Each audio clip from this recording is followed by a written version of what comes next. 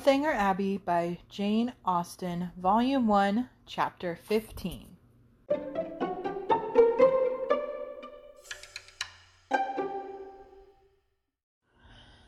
Previously, on Northanger Abbey, we have met Catherine Morland, who is 17, naive, lives in the middle of nowhere with a very large family, goes with Mr. and Mrs. Allen on a trip to Bath, where she meets Mr. Tilney and is immediately crushing on him. Then he disappears off the face of the earth, and she meets Mrs. Thorpe and her 3 daughters, the eldest of whom is Isabella, and they become instant besties. Mr. Tilney remains out of sight, and the brothers show up. Isabella's brother and Catherine's brother come together, and it's immediately clear that Isabella and James Morland, who is Catherine's brother, are into each other. There's a thing going on, and it's also pretty clear that Isabella's brother, John Thorpe, is into Catherine, but Catherine is not into him back, and he's also the worst, and we don't like him. So, we meet the brothers, and then Mr. Tilney comes back, and Mr. Thorpe proves he's the worst by getting in the way and making Catherine dance with him, when she would much rather be dancing with Mr. Tilney. Poor Catherine. She goes on a carriage ride with Mr. Thorpe and Isabella and her brother, and Mr. Thorpe continues to be the worst and obnoxious, and she doesn't have a great time. And the friendship between her and Isabella seems to be going down, as she's now becoming friends with Miss Tilney, who's Mr. Tilney's sister. And we have a second dance with Mr. Tilney, again, cute and flirty, love it. She sets up a carriage ride, or a walk with the Tilneys, but then the Thorpes show up and convince her to go on a carriage ride with them instead. They kind of trick her, they lie to her about where the Tilneys are, and she's very embarrassed and very apologetic. She finds Mr. Tilney later at the theater and apologizes to him about it, and they set up their walk again. The Thorpes try to convince her to blow off the Tilneys yet again, and Thorpe even goes so far as to go tell Miss Tilney that he's got a message from Catherine that she can't go on the walk with Miss Tilney because she has to go on a carriage ride with Mr. Thorpe, and that they should go on the walk a different day. Very high school, and Catherine gets very upset, so runs after them and after the Tilneys and lets them know that no, Mr. Thorpe did not have a message from her and he was lying. And so the walk takes place, and she has a really good time. Another fun, entertaining conversation, proving Mr. Tilney is so much more fun than Mr. Thorpe. But the carriage ride does go forward with the Thorpes bringing one of their other sisters instead of Catherine. And that is where we have left it off. Coming into Chapter 15, the final chapter of Volume 1. Very exciting. Here we go.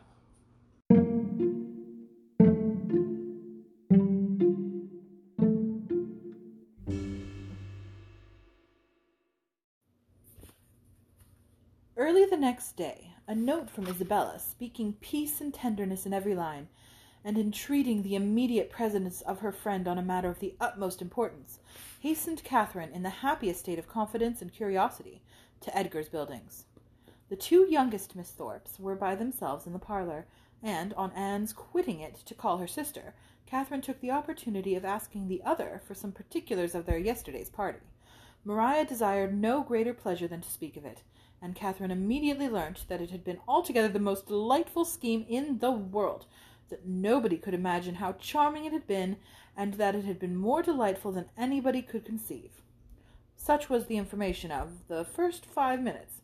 The second unfolded thus much in detail: that they had driven directly to the York Hotel, ate some soup, and bespoke an early dinner, walked down to the pump room, tasted the water, and laid out some shillings in purses and spars, then sojourned to eat ice at a pastry cook's, and hurrying back to the hotel, swallowed their dinner in haste to prevent being in the dark, and then had a delightful drive back. Only the moon was not up, and it rained a little, and Mr. Morland's horse was so tired he could hardly get it along.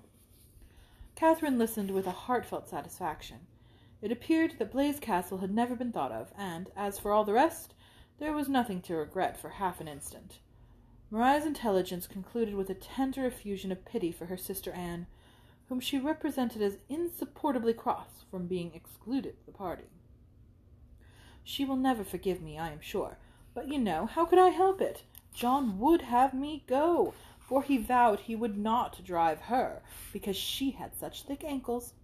I dare say she will not be in good humour again this month, but I am determined I will not be cross. It is not a little matter that puts me out of temper. Isabella now entered the room with so eager a step, and a look of such happy importance, as engaged all her friends' notice. Maria without ceremony sent away, and Isabella, embracing Catherine, thus began. Yes, my dear Catherine, it is so indeed. Your penetration has not deceived you. Oh, that arch eye of yours! It sees through everything. Catherine replied only by a look of wondering ignorance. Nay, my beloved, sweetest friend, continued the other, compose yourself. I am amazingly agitated, as you perceive. Let us sit down and talk in comfort. Well, and so you guessed it the moment you had my note? Sly creature! Oh, my dear Catherine, you alone who know my heart can judge of my present happiness. Your brother is the most charming of men. I only wish I were more worthy of him. But what will your excellent father and mother say? Oh, heavens! When I think of them, I am so agitated. Catherine's understanding began to awake. An idea of the truth suddenly darted into her mind, and, with the natural blush of so new an emotion, she cried out, Good heaven! My dear Isabella, what do you mean? Can you really be in love with James? This bold surmise, however, she soon learnt comprehended but half the fact. The anxious affection, which she was accused of having continually watched in Isabella's every look and action, had, in the course of their yesterday's party, received the delightful confession of an equal love. Her heart and faith were alike engaged to James. Never had Catherine listened to anything so full of interest, wonder, and joy. Her brother and her friend engaged? New to such circumstances, the importance of it appeared unspeakably great, and she contemplated it as one of those grand events of which the ordinary course of life can hardly afford a return. The strength of her feelings she could not express. The nature of them, however, contented her friend. The happiness of having such a sister was their future effusion, and the fair ladies mingled in embraces of tears of joy. Delighting, however, as Catherine sincerely did, in the prospect of their connection, it must be acknowledged that Isabella far surpassed her in tender anticipations. You will be so infinitely dearer to me, my Catherine, than either Anne or Maria. I feel that I shall be so much more attached to my dear Morland's family than to my own. This was a pitch of friendship beyond Catherine. You are so like your dear brother, continued Isabella, that I quite doted on you from the first moment I saw you. But so it always is with me. The first moment settles everything. The very first day that Morland came to us last Christmas, the very first moment I beheld him, my heart was irrevocably gone. I remember I wore my yellow gown, with my hair done up in braids, and when I came into the drawing-room and John introduced him, I thought I never saw anybody so handsome before. Here Catherine secretly acknowledged the power of love, for though exceedingly fond of her brother, and partial to all his endowments, she had never in her life thought of him handsome. I remember, too, Miss Andrews drank tea with us that evening, and wore her puce-coloured sarcenet, and she looked so heavenly that I thought your brother must certainly fall in love with her. I could not sleep a wink all night for thinking of it. Oh, Catherine, the many sleepless nights I have had on your brother's account! I would not have you suffer half what I have done. I am grown wretchedly thin, I know, but I will not pain you by describing my anxiety. You have seen enough of it. I feel that I have betrayed myself perpetually. So unguarded in speaking of my partiality for the church. But my secret I was always sure would be safe with you. Catherine felt that nothing could have been safer, but ashamed of an ignorance little expected, she dared no longer contest the point, nor refuse to have been as full of arch penetration and affectionate sympathy as Isabella chose to consider her. Her brother, she found, was preparing to set off with all speed to Fullerton, to make known his situation and ask consent, and here was a source of some real agitation to the mind of Isabella. Catherine endeavoured to persuade her, as she was herself persuaded, that her father and mother would never oppose their son's wishes. "It is impossible," said she, "for parents to be more kind or more desirous of their children's happiness. I have no doubt of their consenting immediately." "Morland says exactly the same," replied Isabella, "and yet I dare not expect it. My fortune will be so small. They never can consent to it. Your brother, who might marry anybody." Here Catherine again discerned the force of love. "Indeed, Isabella, you are too humble. The difference of fortune can be nothing to signify." "Oh, my sweet Catherine, in your generous heart I know it would signify nothing, but we must not expect such disinterestedness in many. As for myself, I am sure I only wish our situations were reversed. Had I the command of millions, were I mistress of the whole world, your brother would be my only choice." This charming sentiment, recommended as much by sense as novelty, gave Catherine a most pleasing remembrance of all the heroines of her acquaintance, and she thought her friend never looked more lovely than in uttering the grand idea. "I am sure they will consent," was her frequent declaration. "I am sure they will be delighted with you." "For my own part," said Isabella, "my wishes are so moderate that the smallest income in nature would be enough for me. Where people are really attached, poverty itself is wealth. Grandeur I detest. I would not settle in London for the universe. A cottage in some retired village would be ecstasy. There are some charming little villas about Richmond." "Richmond!" cried Catherine. "You must settle near Fullerton. You must be near us." "I am sure I shall be miserable if we do not. If I can but be near you, I shall be satisfied. But this is idle talking. I will not allow myself to think of such things till we have your father's answer. Morland says that by sending it tonight to Salisbury, we may have it tomorrow. Tomorrow! I know I shall never have courage to open the letter. I know it will be the death of me." A reverie succeeded this conversation, and when Isabella spoke again it was to resolve on the quality of her wedding gown. Their conference was put an end to by the anxious young lover himself, who came to breathe his parting sigh before he set off to Wiltshire. Catherine wished to congratulate him, but knew not what to say, and her eloquence was only in her eyes. From them, however, the 8 parts of speech shone out most expressively, and James could combine them with ease. Impatient for the realization of all that he hoped at home, his adieus were not long, and they would have been yet shorter, had he not been frequently detained by the urgent entreaties of his fair one that he would go. Twice was he called almost from the door by her eagerness to have him gone. "Indeed, Morland, I must drive you away. Consider how far you have to ride. I cannot bear to see you linger so. For heaven's sake, waste no more time there. Go, go, I insist on it."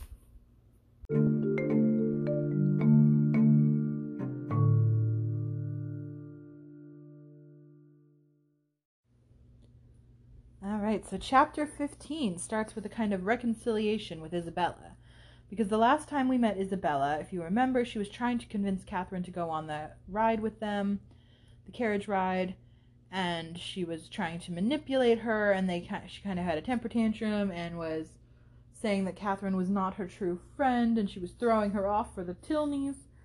But now we are best friends again, and that whole thing has been forgotten, as we get this letter sent to Catherine immediately.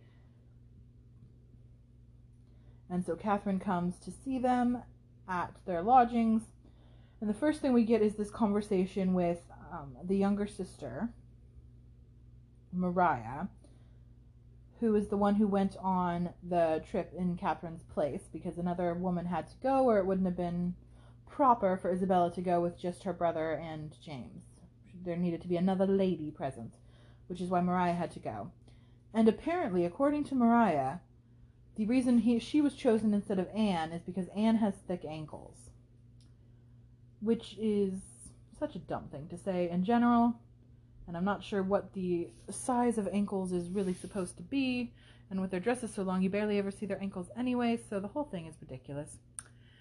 But it also, I think, is just pointing out again the crassness and rudeness of John Thorpe for having said it, And also for his sister Mariah for repeating it and not being embarrassed to say it and just kind of saying it as truth. It's kind of showing this whole family just nails on a chalkboard. This whole family is not great. And little things like that where Mariah just very easily says her sister Anne has thick ankles and that's why John didn't want to drive her. And that's completely normal and acceptable and nothing wrong with that. It makes me not like her. Makes me not like her brother. The whole family just seems off.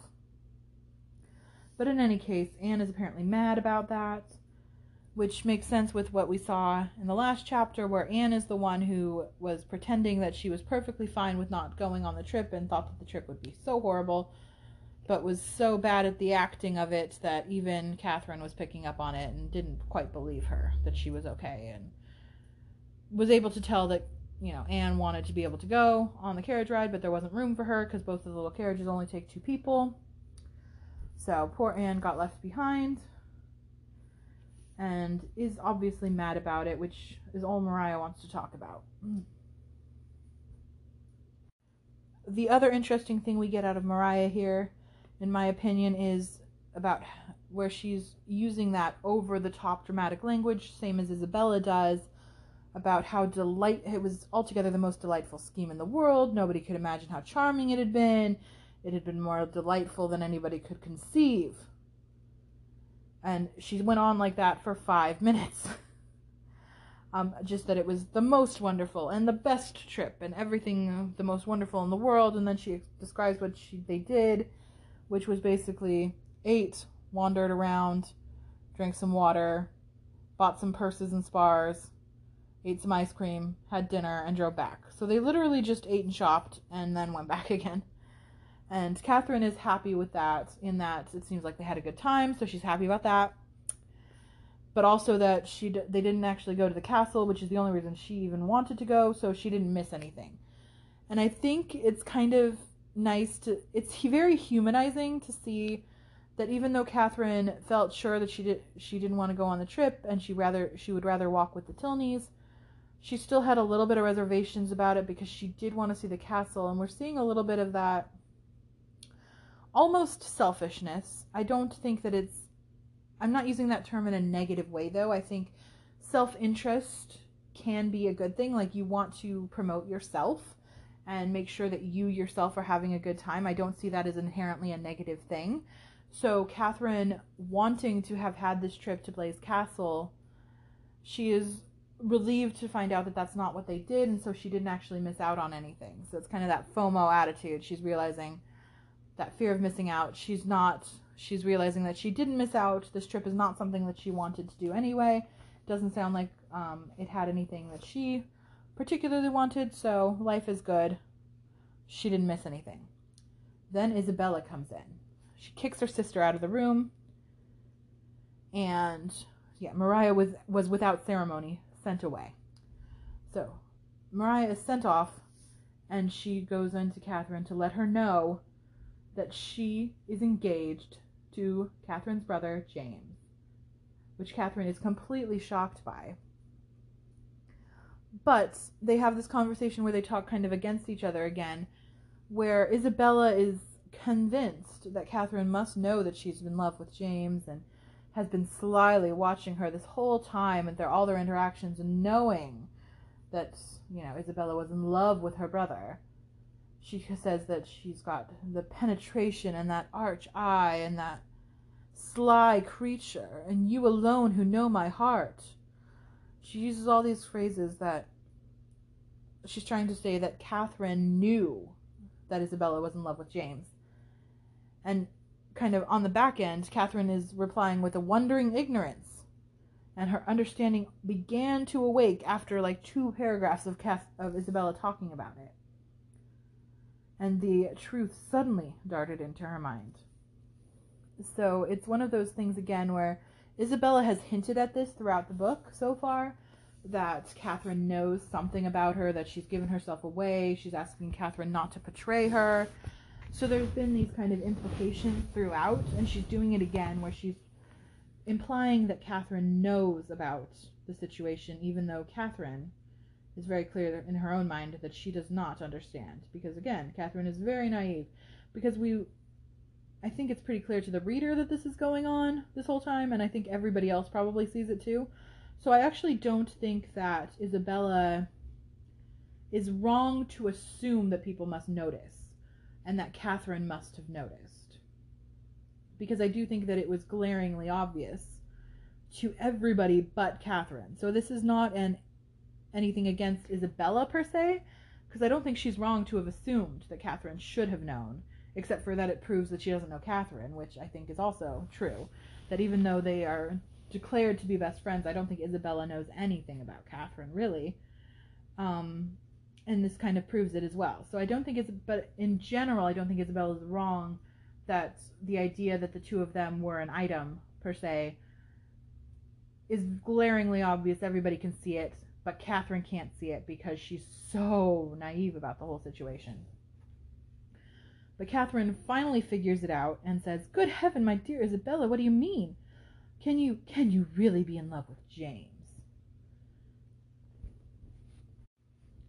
So she's shocked. She's seeing this as like a new declaration from Isabella, while Isabella feels like it's just confirming what Catherine already knew.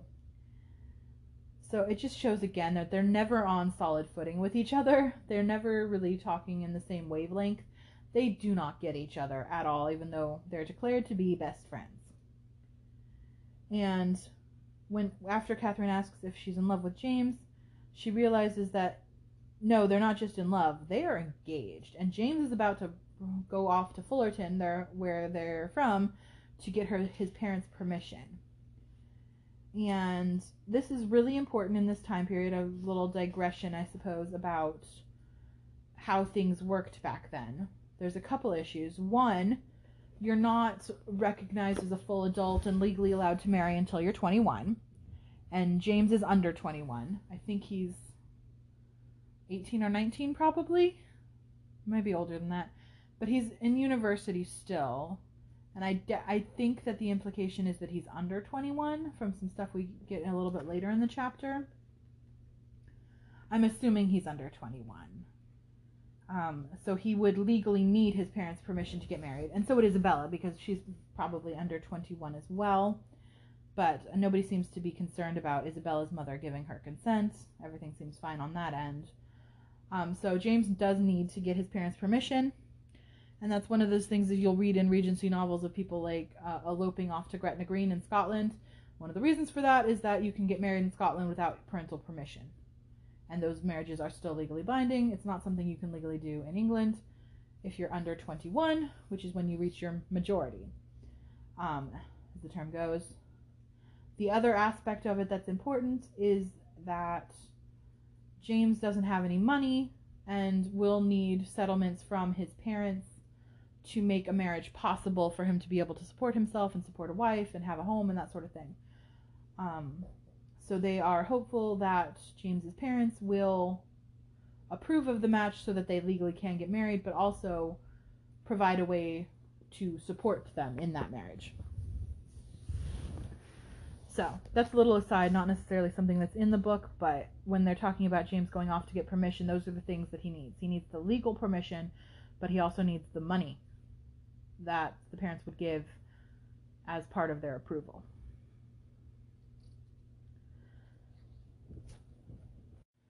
And Catherine is just overjoyed about this. It says, "Never had Catherine listened to anything so full of interest, wonder, and joy." So she's just over the moon, loving this, and felt like this was the happiest thing in the world. However, delighting, as Catherine sincerely did in the prospect of the connection, it must be acknowledged that Isabella far surpassed her in tender anticipations. So no matter how excited Catherine sincerely is, Isabella's words of satisfaction and anticipation are much stronger than Catherine's can be. And I think you can read this all as being Catherine is very happy and sincere in her happiness, but Isabella is overly dramatic and just with the history of her and her family, maybe not quite as sincere. That's me reading into it a little bit, but I don't think too over the top of a of a conclusion to reach. But Isabella goes off about her own sisters in a way that I find rather rude, because she says, "You will be so infinitely dearer to me, my Catherine, than either Anne or Maria. I feel that I shall be so much more attached to my dear Morland's family than to my own." Which is just, like, rude. Just throw away your own family and cling on to Morland's instead. I mean, come on. You grew up with Anne and Maria, and you're going to say that you have no affection for them at all and you like Catherine better, when she has shown throughout that she doesn't really know Catherine in any real way. You know, she's just somebody that Isabella clung on to, probably because of the relationship to James from the get-go, and has just kind of dragged along and used as a friend. But I don't feel any real friendship between them, and I bet that Isabella would be hard-pressed to name like 3 facts about Catherine and her life to any real degree. So, but Isabella is so excited and is saying that she is more excited about Catherine's family, and that Catherine's family will be dearer to her than her own biological family is. And there's a great line following in Catherine's mind about this, which I find to be another little burn by Catherine, which I always love to see, because we didn't get any of them at the very beginning, so I always see it as like some maturity and growth in her ability to look at people. But she says after that this was a pitch of friendship beyond Catherine. Meaning that Catherine would not be equally able to say that I'm going to love your family so much more than my own, even into and beyond my own, because she doesn't particularly like Isabella's sisters, and she really dislikes Isabella's brother. So, yeah, she's not able to return that kind of sentiment about being so excited about, you know, loving your family so much. And Isabella continues on about how Catherine's so much like her brother, and that's why I doted on you from the first time I saw you, because you look like him. But so it always is with me. The first moment settles everything. Saying that she was, the first day Morland came to us last Christmas, she was instantly in love with him. But she doesn't say anything about him. She just remembers what gown she was wearing and how her hair was done. But she does say that she never saw anybody more handsome than him before. And we get another little burn from Catherine, who secretly acknowledged the power of love, because even though she's fond of her brother, she had never in her life thought him handsome. Poor James, to not be thought handsome. But I think that's a pretty reasonable sibling thing to think. I make fun of my brother about that all the time. I mean, not that like he's not handsome specifically, but I've had conversations jokingly with his wife of things about that, about like, you're the one who married my brother, like what's wrong with you? Jokingly and for fun. But I think that that's a kind of normal sibling ribbing and reaction to have, for her to be like, really, you think he's handsome? Okay.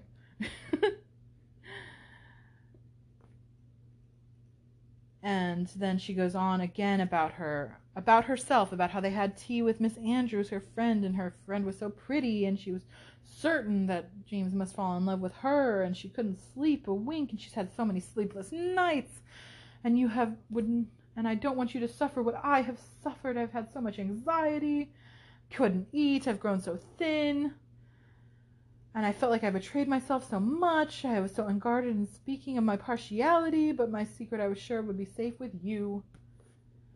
And so she's going on and on again with this overly dramatic language. Isabella is just dramatic about everything, and is talking about how much anxiety and stuff she's had, and how much suffering she's had dealing with this. Now, if we think about the timeline, I believe we're in the spring now, like late February or early March-ish, maybe? Springtime, I think, based on some of the little things we've seen. And they only met at Christmas. So she met him over the Christmas break. They said the end of it, so that could be very end of December. I don't know how long the break is, maybe possibly as late as January. So it's now, let's get maybe March at the latest, I believe. So she's known him a total of like 2 months, but she's been suffering these long agonies over him. And it's also talking about kind of this love at first sight, which just knowing other Austen novels, I don't think Austen is much a fan of the whole concept of love at first sight. So, which, although I guess Catherine kind of had it for Mr. Tilney, but she was not as effusive and really ready to be. It wasn't quite as much love at first sight. She had more of interest at first sight and then got to know him and was interested in him and wanted to see him more and had a crush on him, but she wouldn't have said she was in love with him from that. I'm pretty sure. In fact, she even had like some conversations with Isabella about it and kind of disclaimed the idea that Isabella was saying she was in love with him.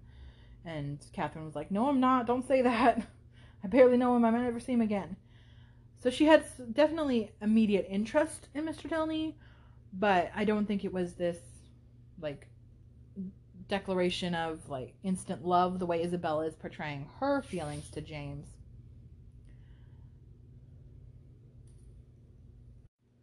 And she's again bringing up this idea that Catherine has known about it, and she's been so unguarded in speaking and portrayed herself perpetually, but my secret was always safe with you. And Catherine has a line here saying in her head that she felt nothing could have been safer, but ashamed of an ignorance little expected, she dared no longer contest the point. So Catherine is thinking that she has been kind of disclaiming and saying, no, I didn't know about this whole time. But at this point, she's kind of over being able to tell the truth, saying that she didn't know that this was happening, and is just kind of accepting that Isabella keeps saying that she must have known.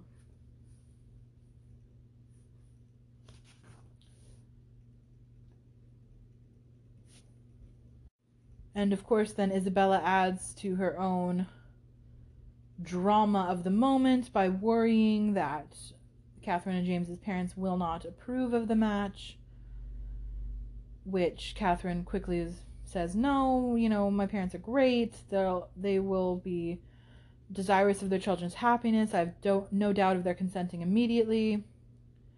And Isabella says, but I don't have any fortune, and they can never consent to it. Your brother might marry anybody.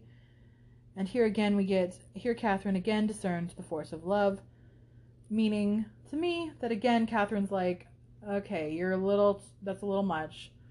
James isn't that big of a catch. I mean, come on. But she actually replies with, indeed, Isabella, you are too humble. The difference of fortune can be nothing to signify. And so they're talking a little bit about that. And Isabella again has some of this dramatic language saying that had I the command of millions, were I mistress of the whole world, your brother would be my only choice. Which is laying it on a bit thick, is all I'm going to say about that. But it makes Catherine very happy and makes her think of like heroines in novels who say dramatic things like that. And she thought that her friend had never looked more lovely than in uttering the grand idea. And she says just that they're going to be delighted. My parents are going to be delighted for you. This is wonderful.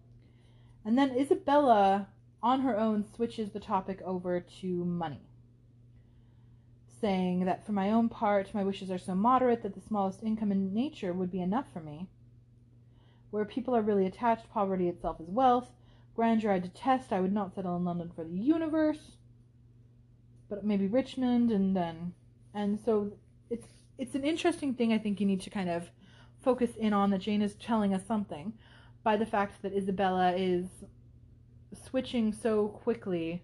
She's gone on and on about how much in love she is and how James is the most handsome man in the world, but then she goes on to being worried about his parents not approving of the match and how she doesn't have any money, which, is implying that all the money would have to come from James, right, and James's family for them to have anything. So that's made very clear in this part that Isabella is depending on James to bring all the money to the match.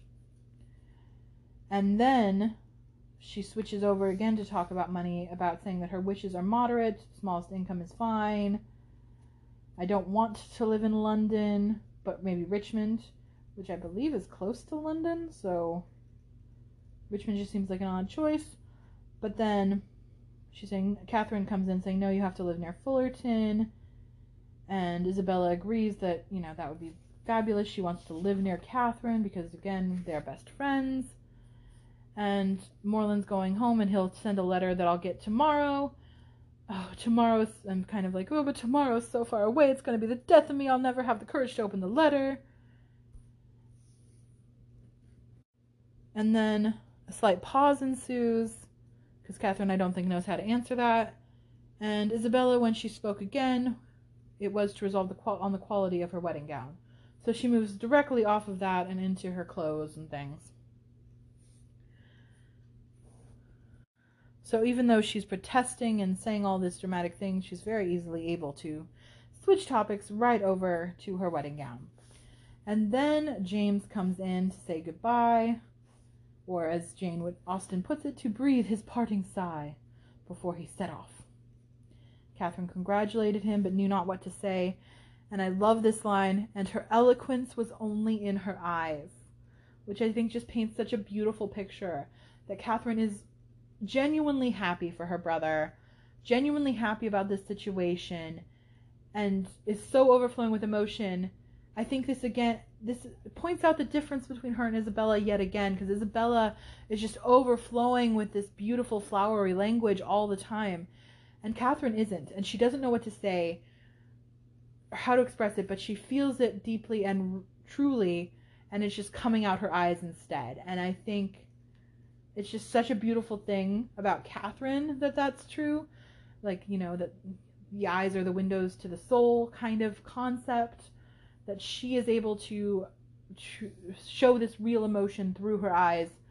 And I think it's a nice counterpoint that we should see to Isabella, who we never hear of anything of happiness, coming out of her eyes or her countenance or anything.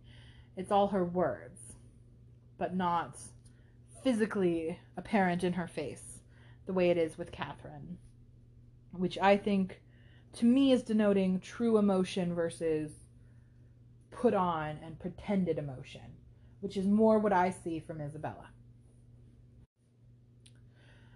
So he says goodbye and is impatient to go home, and his goodbyes would have been shorter, and they would have been yet shorter had he not been frequently detained by the urgent entreaties of his fair one that he would go.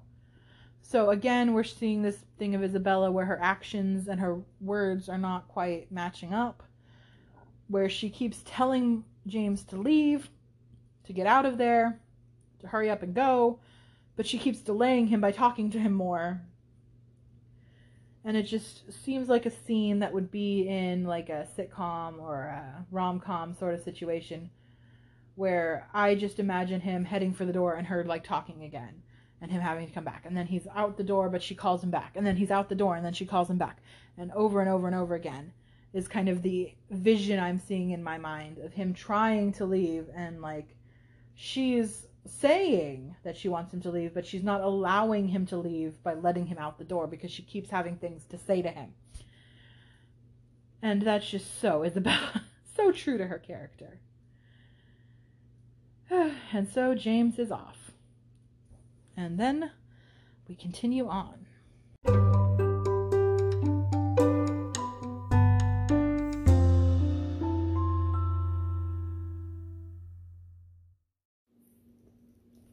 The two friends, with hearts now more united than ever, were inseparable for the day, and in schemes of sisterly happiness the hours flew along. Mrs. Thorpe and her son, who were acquainted with everything, and who seemed only to want Mr. Morland's consent to consider Isabella's engagement as the most fortunate circumstance imaginable for their family, were allowed to join their council, and add their quota of significant looks and mysterious expressions, to fill up the measure of curiosity to be raised in the unprivileged younger sisters. To Catherine's simple feelings, this odd sort of reserve seemed neither kindly meant nor consistently supported, and its unkindness she would hardly have forborne pointing out, had its inconsistency been less their friend. But Anne and Maria soon set her heart at ease by the sagacity of their own I-know-what, and the evening was spent in a sort of war of wit, a display of family ingenuity, On one side, in the mystery of an affected secret, and on the other, of undefined discovery, all equally acute.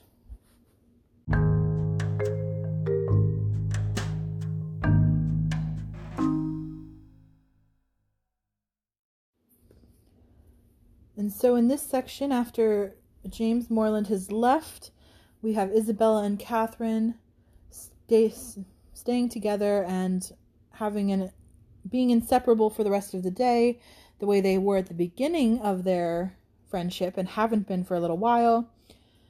And they are spending the day in schemes of sisterly happiness. So they are to be sisters, since Isabella is going to be marrying Catherine's brother. And Mrs. Thorpe and her son are both also acquainted with what's going on and are happy with the engagement and everything seems good. The thing that Catherine's finds odd is that the younger sisters are not told. So Anne and Maria are the unprivileged younger sisters who don't know what's happening and don't know about the engagement, apparently, because she's talking about how Mrs. Thorpe, John Thorpe, and Isabella Thorpe all have their quota of significant looks and mysterious expressions to fill up the measure of curiosity to be raised in the unprivileged younger sisters. And Catherine seems to think that this is rude or mean, or she calls it unfriendly. She says it's neither kindly meant nor consistently supported. And its unkindness she would hardly have forborne pointing out had its inconsistency been less their friend. Which, honestly, it took me a long time to figure out what I think this sentence means, and I think I've come to a understanding of what I believe this sentence to mean, but I do find it confusing. So if anybody has another thought on this and what it could possibly mean, I'm open for other interpretations. But what I am taking this to mean is that there's this odd sort of reserve that doesn't seem kindly meant. So they're not flat out telling the younger sisters that Isabella is engaged to James Morland. But they're inconsistent about it, so they must be giving enough away so that the younger sisters could tell. And so Catherine would have thought them less kind if the inconsistency had been less their friend. So because they're so inconsistent about keeping the secret, the younger sisters do actually know, but it seems to be like a game they're playing. Because the younger sisters are spending the evening saying that they know what's happening, and then there's this sort of war of wit, they call it, where one side is pretending to have this mystery of an affected secret, and on the other side, undefined discovery, and all equally acute. So Catherine is just seeing this weird dynamic amongst the family, where the eldest three, the mom and the oldest sister and the brother, are kind of pretending to have a secret, and the younger two daughters are pretending to know what the secret is. And I'm unclear if they actually know or they just think they know.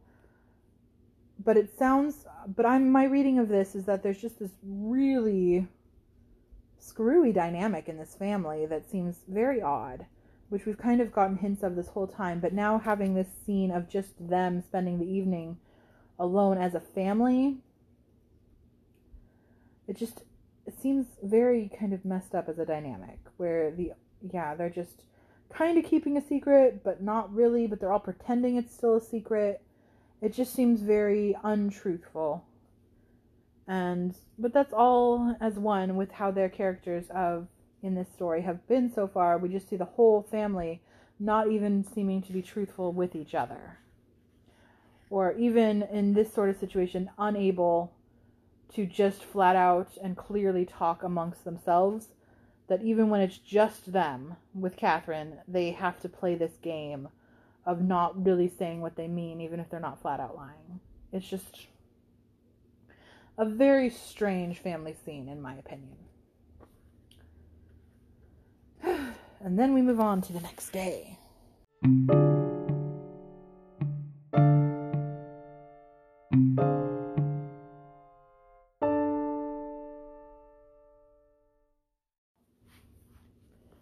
Catherine was with her friend again the next day, endeavoring to support her spirits and while away the many tedious hours before the delivery of the letters.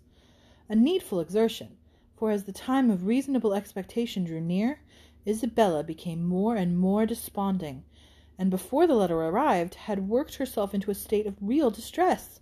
But when it did come, where could distress be found? I have had no difficulty in gaining the consent of my kind parents, and am promised that everything in their power shall be done to forward my happiness, were the first 3 lines, and in one moment all was joyful security. The brightest glow was instantly spread over Isabella's features. All care and anxiety seemed removed. Her spirits became almost too high for control, and she called herself without scruple the happiest of mortals. Mrs. Thorpe, with tears of joy, embraced her daughter, her son, her visitor, and could have embraced half the inhabitants of Bath with satisfaction. Her heart was overflowing with tenderness. It was dear John and dear Catherine at every word. Dear Anne and dear Maria must immediately be made sharers in their felicity, and 2 dears at once before the name of Isabella were not more than that beloved child now well earned. John himself was no skulker in joy. He not only bestowed on Mr. Morland the high commendation of being one of the finest fellows in the world, but swore off many sentences in his praise. The letter, when sprang all this felicity, was short, containing little more than this assurance of success, and every particular was deferred till James could write again. But for particulars Isabella could well afford to wait. The needful was comprised in Mr. Morland's promise. His honour was pledged to make everything easy, and by what means their income was to be formed, whether landed property were to be resigned, or funded money made over, was a matter in which her disinterested spirit took no concern. She knew enough to feel secure of an honourable and speedy establishment, and her imagination took a rapid flight over its attendant felicities. She saw herself at the end of a few weeks, the gaze and admiration of every new acquaintance at Fullerton, the envy of every valued old friend in Putney, with a carriage at her command, a new name on her tickets, and a brilliant exhibition of hoop rings on her fingers.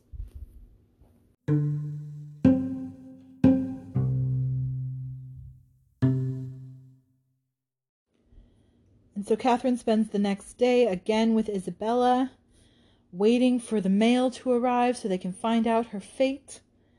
And she's showing real distress and desponding and all upset until the letter shows up, and immediately it's just like James and Catherine told Isabella from the beginning, that he had no difficulty in gaining the consent of his parents, and he's promised that everything in their power shall be done to forward his happiness, which means money, by the way. So everything that they can do to forward his happiness means that they will do all they can to make sure that he is able to afford a wife, basically. And everyone is very, very happy about this. All anxiety is gone. Isabella calls herself the happiest of mortals. Mrs. Thorpe is crying tears of joy and embracing her daughter, her son, her visitor, and could have embraced half the inhabitants of Bath because of how satisfied she is.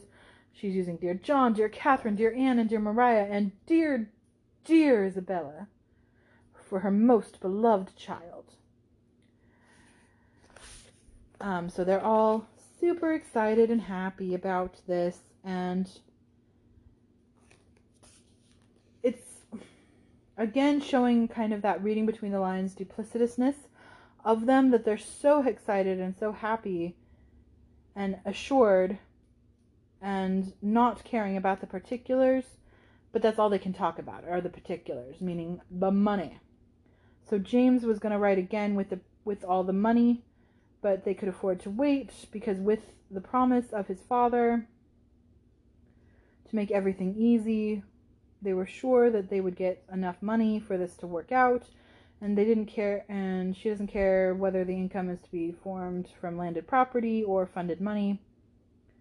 And her disinterested spirit took no concern. She felt sure of a secure and honorable, speedy establishment.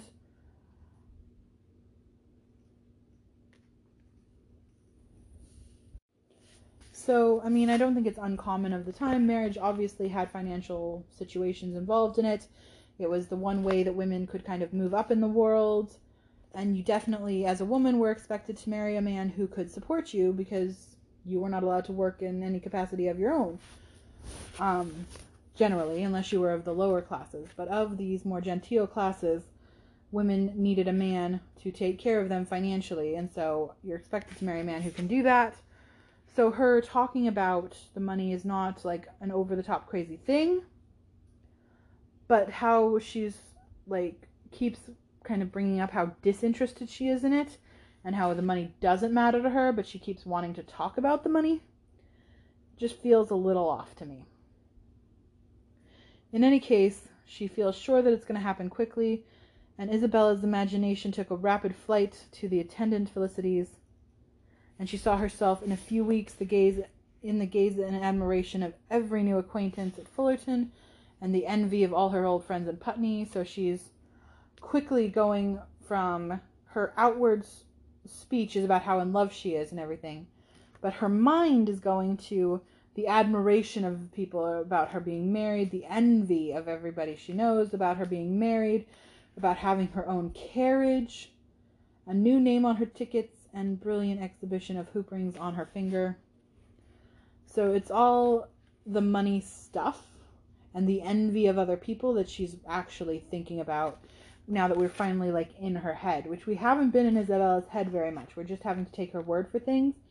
And finally at this part of the chapter, we're getting a little bit of narration of the narrator of what Isabella's actually thinking. And what she's thinking about is the envy of everyone she knows, having a carriage, and getting new rings.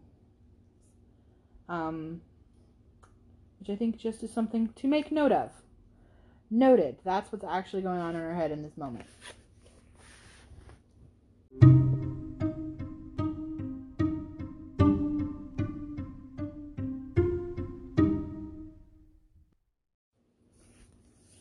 When the contents of the letter were ascertained, John Thorpe, who had only waited its arrival to begin his journey to London, prepared to set off. "Well, Miss Morland," said he, on finding her alone in the parlour, "I am come to bid you good-bye." Catherine wished him a good journey. Without appearing to hear her, he walked to the window, fidgeted about, hummed a tune, and seemed wholly self-occupied. "Shall not you be late at Devizes?" said Catherine. He made no answer, but after a minute's silence burst out with, "A famous good thing, this marrying scheme, upon my soul! A clever fancy of Morland's and Bell's. What do you think of it, Miss Morland? I say it is no bad notion." "I'm sure I think it a very good one." "Do you? That's honest, by heavens! I am glad you were no enemy to matrimony, however. Did you ever hear the old song, 'Going to one wedding brings on another'? I say, you will come to Bell's wedding, I hope." "Yes, I have promised your sister to be with her, if possible." And then, you know, twisting himself about and forcing a foolish laugh, "I say, when you know, we may try the truth of this same old song." "May we? But I never sing." "Well, I wish you a good journey. I dine with Miss Tilney today, and must now be going home." "Nay, but there is no such confounded hurry. Who knows when we may be together again?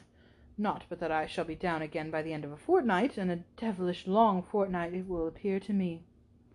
"Then why do you stay away so long?" replied Catherine, finding that he waited for an answer. "That is kind of you, however. Kind and good-natured. I shall not forget it in a hurry. But you have more good nature in all that than anybody living, I believe. A monstrous deal of good nature. And it is not only good nature, but you have so much of everything, and then you have such... Upon my soul, I do not know anybody like you. Oh dear, there are a great many people like me, I dare say, only a great deal better. Good morning to you. But I say, Miss Morland, I shall come and pay my respects at Fullerton before it is long, if not disagreeable." "Pray do. My father and mother will be very glad to see you. And I hope, Miss Morland, you will not be sorry to see me." "Oh dear, not at all. There are very few people I am sorry to see. Company is always cheerful." "That is just my way of thinking. Give me but a little cheerful company. Let me only have the company of the people I love. Let me only be where I like and with whom I like, and the devil take the rest, say I. And I am heartily glad to hear you say the same. But I have a notion, Miss Morland, you and I think pretty much alike upon most matters." "Perhaps we may, But it is more than I ever thought of, and as to most matters, to say the truth, there are not many that I know my own mind about. By Jove, no more do I. It is not my way to bother my brains with what does not concern me.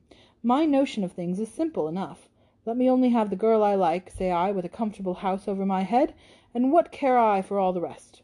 Fortune is nothing. I am sure of a good income of my own, and if she had not a penny, why, so much the better. Very true, I think like you there. If there is a good fortune on one side, there can be no occasion for any on the other, no matter which has it, so that there is enough. I hate the idea of one great fortune looking out for another, and to marry for money I think the wickedest thing in existence. Good day. We shall be very glad to see you at Fullerton, whenever it is convenient. And away she went. It was not in the power of all his gallantry to detain her longer. With such news to communicate, and such a visit to prepare for, her departure was not to be delayed by anything in his nature to urge.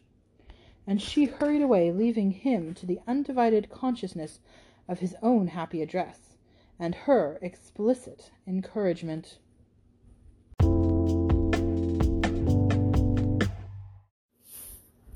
And so Catherine has another conversation with Mr. Thorpe. And as most of her conversations with the Thorpes tend to go, they leave on not the same page, in my opinion. So Catherine is very clearly ready to say goodbye. She comes in and just says, "Oh, I bid you goodbye," and she's about to leave.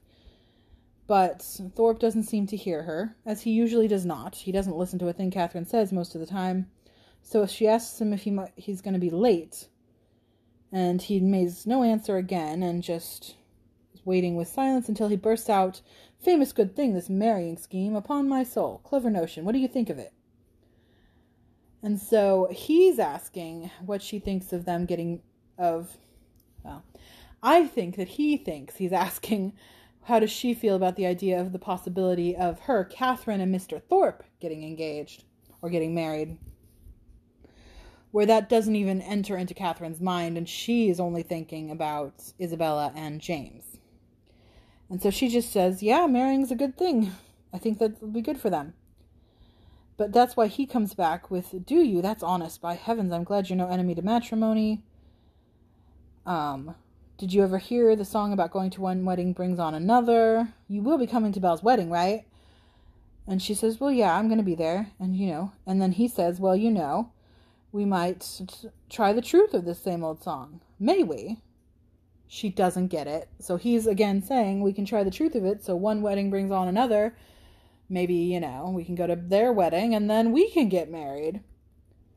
And her answer is, "But I never sing." So she is taking him at literal words again.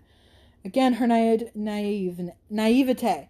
She doesn't get it. So she is taking him at his literal word that they may try the song, which she is taking to mean they could try to sing a song.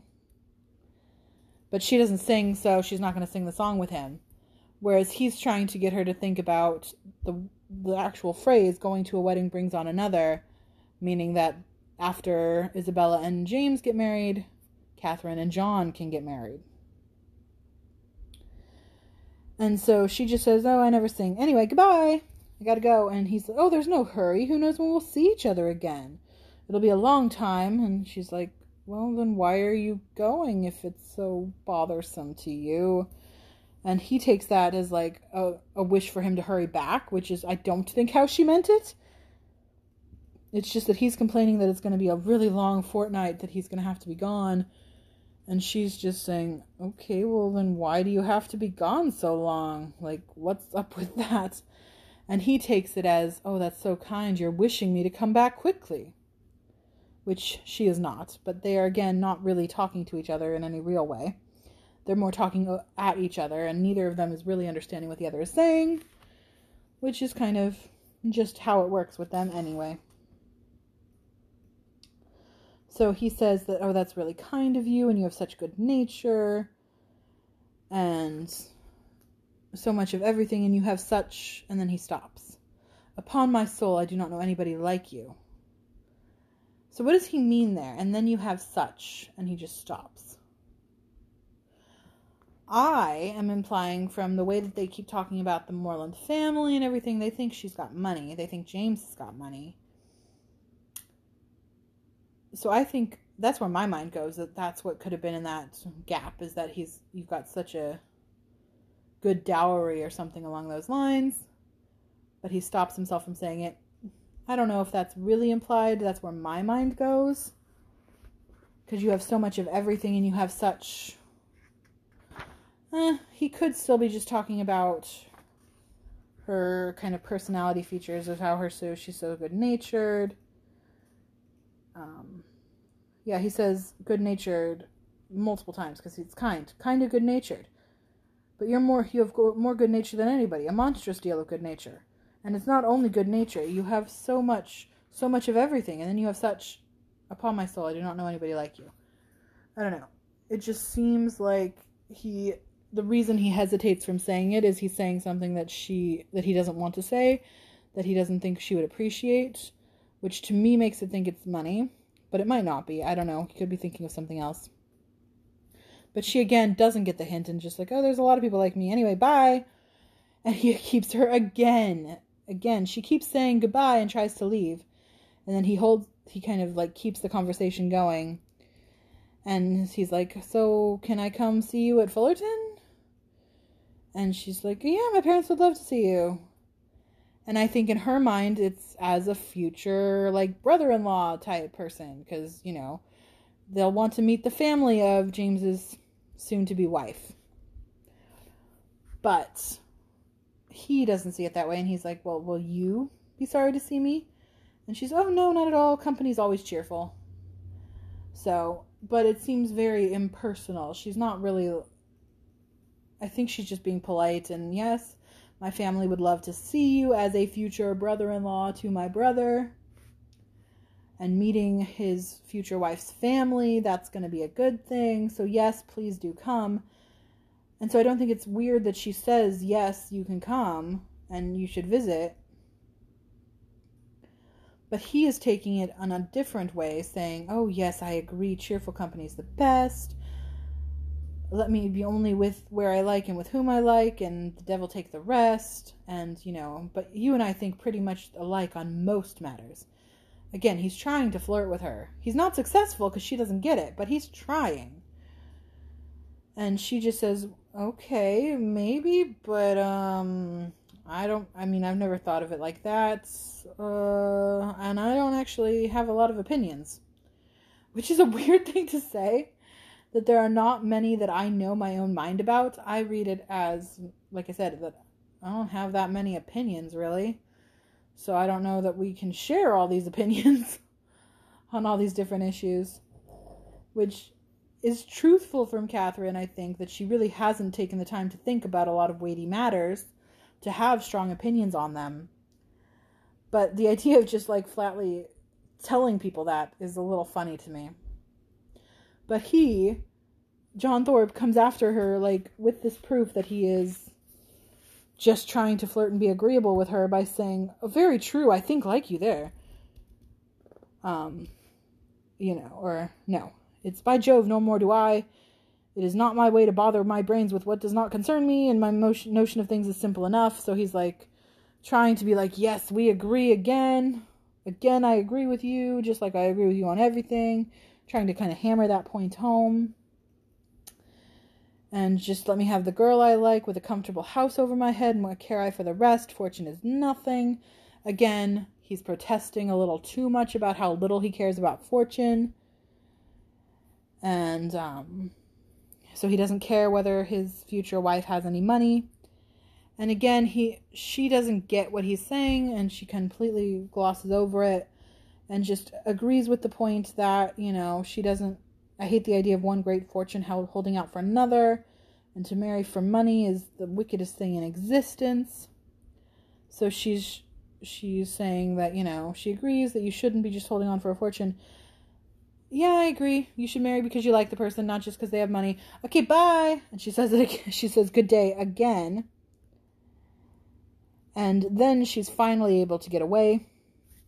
And it was not in the power of all his gallantry to detain her longer. Which means that he tried. in my opinion. He's still trying to get her to get into more conversation with him, but she is finally able to extricate herself and get out of there because she had more exciting things to do. She has to run home, and so with such news to communicate and such a visit to prepare for.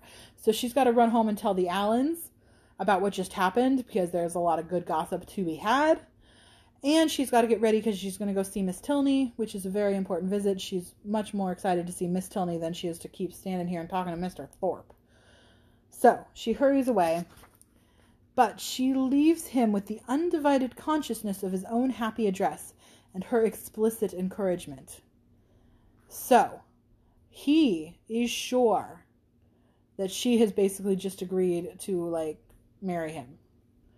Well, I mean, not like that he asked her to marry, but he's sure that she understands him, and that she is, if not agreeing to marry him, at least agreeing to the idea of letting him court her, and that she has given explicit encouragement in this. And Catherine is not at all aware that this has happened, or that this conversation meant that at all. You can tell the whole time she is just trying to get away from him. She keeps saying goodbye. She's kind of trying to be pleasant and agreeable. But he is trying to really get her to agree to marry him. And he thinks that she has basically agreed at this point. And she does not understand that has just happened. So I'm sure that will come up again. But we shall see. And there's just a little bit left of this chapter.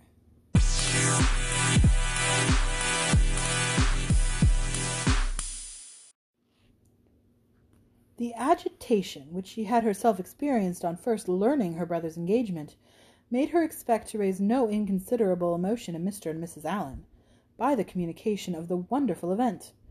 How great was her disappointment! The important affair, which many words of preparation ushered in, had been foreseen by them both ever since her brother's arrival, and all that they felt on the occasion was comprehended in a wish for the young people's happiness, with a remark on the gentleman's side in favour of Isabella's beauty, and on the lady's of her great good luck. It was to Catherine the most surprising insensibility.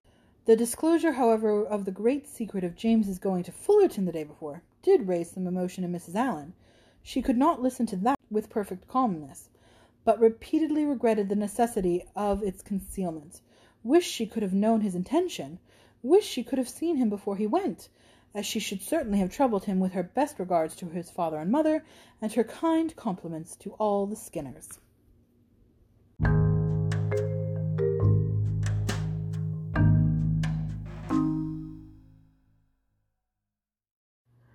And so we end the chapter with Catherine rushing back to their lodgings to tell Mr. and Mrs. Allen about the engagement. And she is super disappointed because she was expecting to give them such a big surprise. And both of them had been expecting it this whole time. Which just again is going to prove how little Catherine notices in some of this. And how much is going over her head, because the Allens are very aware that this has been kind of going on this whole time. That they expected this to happen ever since James showed up in Bath. And they seem happy enough for the young couple, but they're not at all surprised, and Catherine is very surprised by that. But it leads more credence to the idea that Isabella was saying it earlier in the chapter, that Isabella must have known what was going on and known that there was something, in the works with it, because the Allens both noticed and were not at all surprised. So it makes sense that Isabella would assume that it was pretty common knowledge and easily understood by everybody, if even the Allens have noticed, and it's just Catherine who didn't get it, who had not got the memo. The thing that does surprise Mrs. Allen is that James has gone off to Fullerton already, and she wished that she would have known, because she would have sent him with good wishes to people back in the neighborhood. And so she's a little upset about that, but not at all surprised about the engagement. Poor Catherine has kind of the thunder taken out of her with that not being able to be so important with her news that she was all excited about. because everybody's already anticipated it, and it's fine. So we end there with the end of chapter 15 and the end of volume 1. So originally it was published in 2 different volumes instead of 1 book. So this would have been the end of the first volume. So next time I will be back with volume 2, chapter 1, going into the second half of this novel. But just as an kind of a little bit overview, we leave volume 1 with a lot kind of up in the air, which makes sense. We've got Isabella and James recently engaged, but all this stuff about money kind of being talked about over and over again by Isabella's family, by the Thorpes. And we've also gotten lots of indications that the Thorpes think the Morlands are very rich, or that maybe they'll get money from the Allens, because Thorpe has brought that up with Isabella at least once. So the Thorpes think that the Morlands have money. And that's, to me, possibly part of why they're so excited about this engagement. So once they get the actual details of this marriage settlement, they'll know a lot more about what the actual financial situation of the Morlands is. And I don't think that it's going to be up to what they are hoping it will be. So that's something that we'll need to watch for and be interested by. The other thing that's kind of up in the air is this sort of love triangle thing, only it's not really a love triangle because it's just Thorpe by himself and then Catherine and Tilney are together. But we have that Catherine is still crushing on Mr. Tilney, that she's becoming friends with Miss Tilney, that the general seems to like her, that Mr. Tilney seems to be going along with this flirtation, though we don't know whether it's serious in any way at all. But we do have this idea that John Thorpe is pretty blatantly, although again going over Catherine's head, making it clear that he wishes to court her or marry her. And we are pretty clear in Catherine's own mind that she's not interested in Mr. Thorpe at all. So we'll see if that comes up again or is of any interest in part 2. What happens with her relationship with Mr. Tilney, who we have been told by the narrator is the hero of this story. So we assume that he will be back. And then Thorpe, who has spent this entire first part of the book just getting in Catherine's way. We'll see if he continues to do that. Although at the moment he is left for London, so he's not in town currently, which is good, in my opinion, because I find him obnoxious. But all of these relationships are up in the air as we end volume 1, the first half of the book, and then we'll move on. So next time we will be back for volume 2. Hopefully we will get some answers to some of these questions. I will see you then. If you have anything you'd like to add, anything you'd like to disagree with or give your opinion on, please get in touch. My email is imolcorner@gmail.com. That's in my own little corner @gmail.com. I'm also in my own little corner. IMOL corner. Can't talk. In my own little corner, IMOL corner on Twitter. Definitely open to input on these episodes, on your opinions, on thoughts about Northanger Abbey or Jane Austen in general. And I will see you next time. Bye.